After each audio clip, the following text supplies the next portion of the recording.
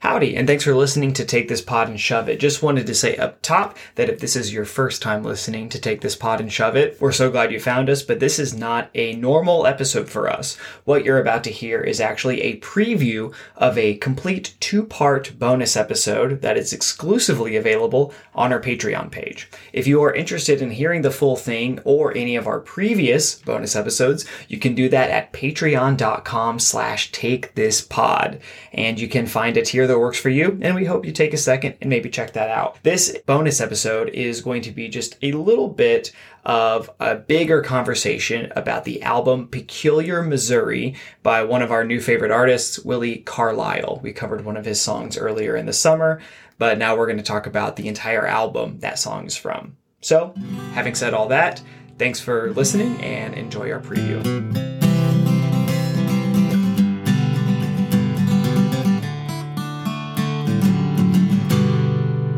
Take this pot and shove it.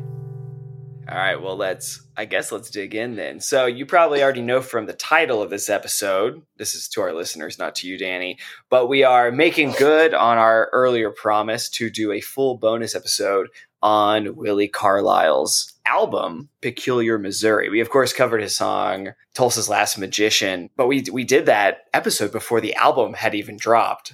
And you may remember, Danny, we were talking like, what if we didn't even pick the best song from the album? Well, we'll just have to do a whole episode from the album. So here we are. And my first question for you is, what do you think? Did we make the right pick for album song? I mean, it's a super tough call, in my opinion, because it is a fantastic album that just spans so much of like country and Americana and even like cowboy poetry and you know, and it's tough. I think we picked the most accessible song, but it might not be my favorite song off the album, which just means that like, hey, there's so much great on this fucking album. It's like totally one of my favorite albums of like the past 5 years. Oh yeah. I keep a Spotify playlist at the beginning of every new year. I make a new playlist, and every album that's new that comes out, I just lob it in that playlist because I like to, just sort of keep track of like what really did stick with me this year. And some albums that live in that playlist I've listened to one time, some I've listened to 100 times. And this is one of the albums of 2022 that has really stuck with me. Like, I think it is one of the best albums of the year. Oh, within absolutely. The genre of country or country adjacent Americana, it is certainly one of the best albums I've heard in the last 5 years. Yeah, I mean, and track by track, it just changes as it goes through. It shows so much of what we talked about before. Like, he's so educated about the folklore-ness of music and like the handing down like old-timey tunes, but also having really great, pretty straight country tracks and everything. And just all on top of it, the lyrics are just like, they're great. Wow. So amazing. It's the best, country lyrics I've heard in so long. Yeah. And he does this thing so well where, I mean, not only is he, lyrically, he's just on fire. He is, to borrow his own term, he is bringing the thunder on every track on a poetic level. But then also, even though he's doing quote unquote old timey music, the album is so varied in sounds. Like, no two songs sound alike across 12 tracks. Like, they're all unique and they all have their own flavor.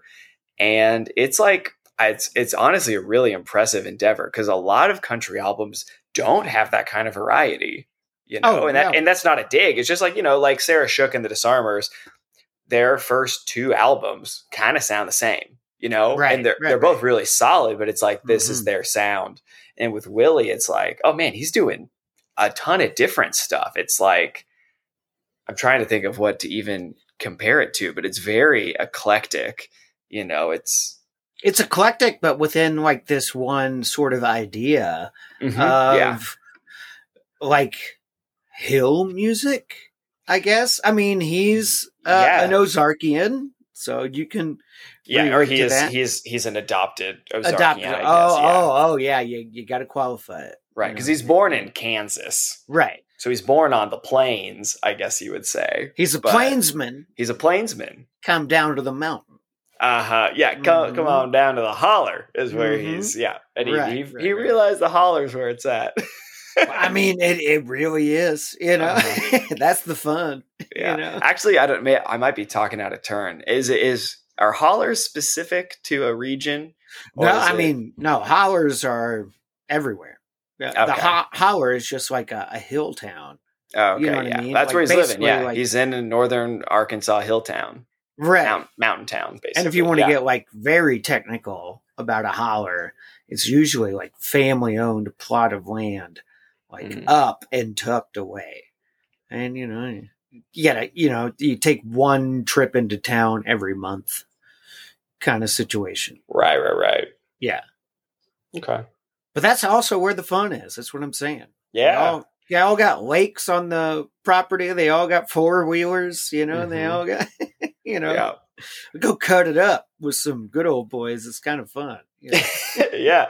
80s seems to be the album is full of self-reflection, self-empowerment, pleads for empathy and love, and there's like questions of like who am I, but there's also a lot of fun on the album. It really covers a lot of ground. Oh, totally. And I think it's like it seems, of course, it's autobiographical. We talk a lot of about people on this show where we, they don't write the songs, but it's clear that he writes his lyrics and he writes his songs. Yeah. And it's autobiographical in these hilarious ways, these heartbreaking ways, these, turns of phrases. Like it makes sense that, like we talked about before, he was actually a professor of poetry, at a university level. So like he knows what he's doing and it connects, but the musicianship is like also so impressive. The fact that those two worlds collide is, it's lightning in a bottle. It's pretty great. Well, what do you say we just start going track by track and we'll just kind of talk about it? Hell yeah. So opening track, Your Heart's a Big Tent.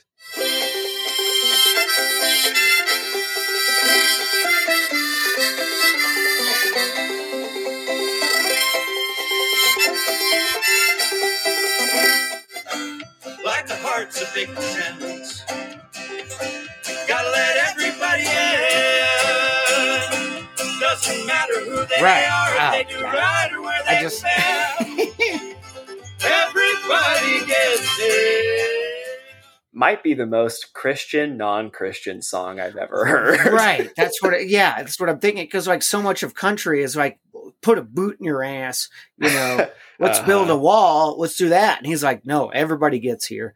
Everybody has it, just if you can open up and understand that, and that's so amazing to me just because, country on the radio right now is not like that at all. It's kind of cool that this old timey style, the frailing, like clawhammer banjo, that song's one of my favorites, I think, on the entire album. I think it's such a strong opener and it's bright right from the get-go, like with the banjo and then that bright, like harmonica, it sounds like joy and it's a great kickoff. It truly is. And it's great. And I think it's a great opener for the album too, because the album just continues to explore other people's ideas and how they're all valid. It's very inclusive. So I think that's like it's almost like when you watch a cartoon as a kid and like they'd go into like a tent in the desert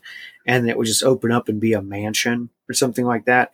That's what this song is for this album. You're like, hey, yeah, I'm through the door now. It's so much more expansive. Bigger on the inside than it is on the outside. Right. Which is what I say about all right. I knew there was like a 33% chance that was. I know. I took the low hanging fruit. Yeah, it's right. It's not. We got to the low hanging meatball. Yeah. Yeah. I was going to say we got to do better for the meatball part. See, it's funny again. It didn't stop. Not to me. All right. Well, let's get on to let's go on to track 2 then. We should also say, if somehow you have not listened to this album yet, you should acquire it, in whatever means makes sense for you. It's available on Bandcamp. It was available on a really cool pink vinyl that I thought about getting, but it's sold out already, I saw. Or you can stream it. I'm sure anything is helpful to an independent artist like Willi. It is on Spotify, all the streaming stuff. If you can't. But of course, would encourage a purchase. Throw them $10. Come on. So track number 2 was released as a single before the album came out, or at least a single on streaming. And I think we might have talked about it just a touch on the on the other episode, because it had just come out. But track number 2, another one of my, I have a lot of favorites, but it's in my top 5 on the 12 songs on this album. But the Queer Waltz, Life on the Fence. Right. Yeah.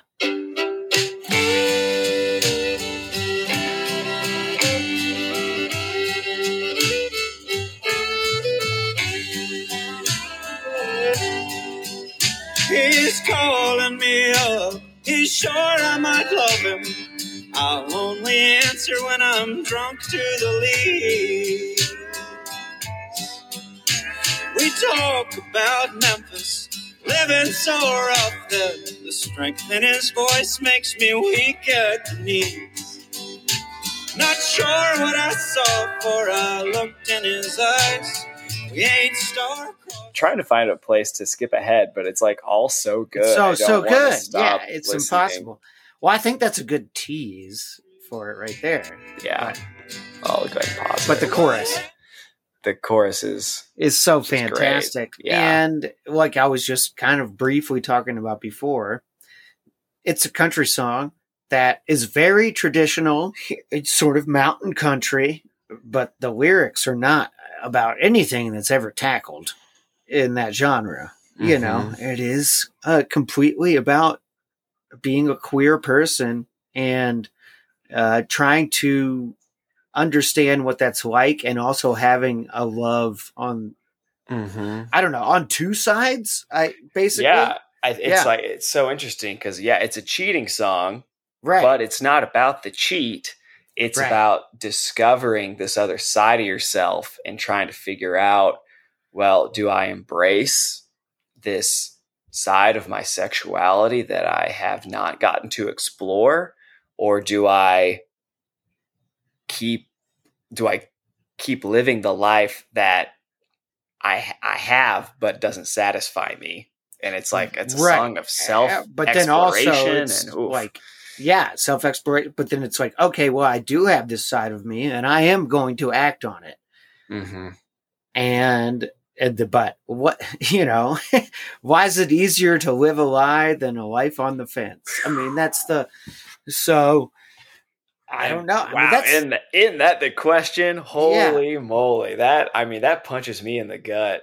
Right. But it's like, this is not something that's, traditionally discussed in the country world, or anything. And it's done so beautifully with such old traditional country. Yeah. So that little juxtaposition is something that really excited me about that song too. Definitely. It's like there's a good old boy with a goddamn Coors Light in his boot, stomping and thinking this is great and not listening to the lyrics, and he's being fooled all at the same time. Yeah. Because this is I like that. I do too. Yeah. And it's got and he really captures that. I mean, it reminds me a lot of Willie Nelson's softer, more waltzy outlaw stuff from the 70s, because it's just got that swaying and it really just kind of moves you. You kind of dance with yourself while you're listening to it. It's a dancing in the kitchen kind of tune. Yeah, yeah, and it breaks your damn heart. It does, yeah. But it's also kind of hopeful because he's he's asking questions, figuring stuff out. Absolutely. Yeah. And he performs it so well. Cause whereas, Willi, of course, a great voice, Willi kind of croons, Willie Nelson, kind of croons songs like this. Whereas in this song, Willi Carlisle, his voice is breaking sometimes. Like there's so much emotion. You really feel he's like going through it. He's living the song as it's being sung. It's good. He performs it really well. Yeah, it's definitely a very impressive thing that translates into every recording.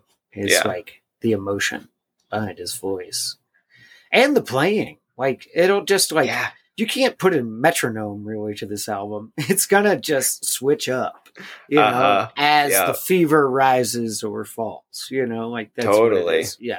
You just gotta move with. You gotta feel where it's going. Right. You know, sometimes the river runs fast, and then sometimes it hits a gravel bar, and you just kind of have to coast.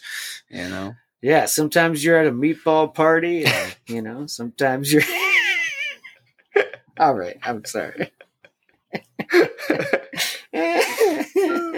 Sometimes you're at a meatball party. Sometimes you're at a party with a bunch of meatballs, and that's not the same thing. Yeah, there's a difference. There's a huge difference between a meatball party and a party of meatballs. Good God. I'm gonna lose it. I swear to God, I don't know why it makes me laugh so much. I think that's our cue that we have to go to the next song anytime a meatball party's brought up. Which the next song, track number 3. That's like the like audiobook, turn the page kind of thing. Meatball party. Well, let's flip to the next one. Oh God. Oh my God. All right. So we probably don't need to talk much about the next track, which is Tulsa's Last Magician, because we've already talked about it for an hour on an actual episode. We did originally think this would be the highlight of the album. I mean, it was the first single, so really great first foot forward for sure. Yeah, and actually, I don't know that it's. I've been trying to sort of how I feel, because the more I listen to the album, the more I like it, and I'm trying to figure out do I have a favorite track? I do think we picked the right song. I think on this album, Tulsa's Last Magician is a great way to introduce people to Willi Carlisle's poetic ability and like his ability his storytelling, his ability to convey emotion intelligently. So I think it's the right, and it was different than anything else we put on the playlist for sure. It's also a bit more country than some of the other songs, as some of the songs lean more old timey or lean more hymn like, you know? Right. Yeah. There's gospel, there's church music, there's mountain music. There's, it runs the whole gamut. Mm-hmm. But no, I mean, I think, of course, I think we did pick the right one as an introductory tune. Totally. But it just, I don't know. I'd heard a huge selection of Willi Carlisle before, and this album like expanded even more. I was like, man, this guy does everything. And then this album came out, and I was like, no, he does more than everything. Yeah. He is a student of Walt Whitman. I think he is influenced by Walt Whitman, you know, another queer poet. And Walt Whitman said, I contain multitudes. And I think Willi is embodying that also. 100%. Leaves of grass. Leaves of snodgrass. Snods of grass. Snods of grass.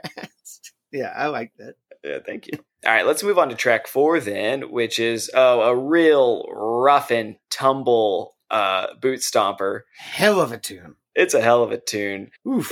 This is Van Life. You know I love this. Oh, yeah, for sure. We should have put this on our Move-In Songs playlist. I can't believe we didn't think to. That's true, well, I quit my job making minimum wage. Look fairly well twice, necked half my age. I'm looking for somewhere that can handle the rage of the young men on the run. With rarely paid taxes and shitty insurance, a glove box full of summons and warrants. And that is all we are going to cover on this little teaser for the Patreon exclusive 2-part bonus episode about Peculiar Missouri. Thanks for listening. I hope you liked this. Again, you can find the full double episode at patreon.com/takethispod. By supporting us on Patreon, you get access to bonus episodes, behind the scene posts, extra playlists, stuff like that. You also can know that you are supporting a completely DIY podcast. Danny and I do everything ourselves. I'm actually recording this little voiceover in my bathroom because it's the quietest place in my tiny, tiny apartment because our new neighbors have a air conditioner that is so loud. How is it so loud? I can hear it in my house. It's crazy. Anyway, we appreciate any support. If Patreon is not something you feel like you want to or can do right now, that's totally fine. We get it. You can also listen to the rest of our episodes. That's a great way to support us. You can give us a 5-star rating on Spotify or Apple Music. You can share your favorite episode with a friend. So thanks again for listening to Take This Pod and Shove It, and we'll see you next time.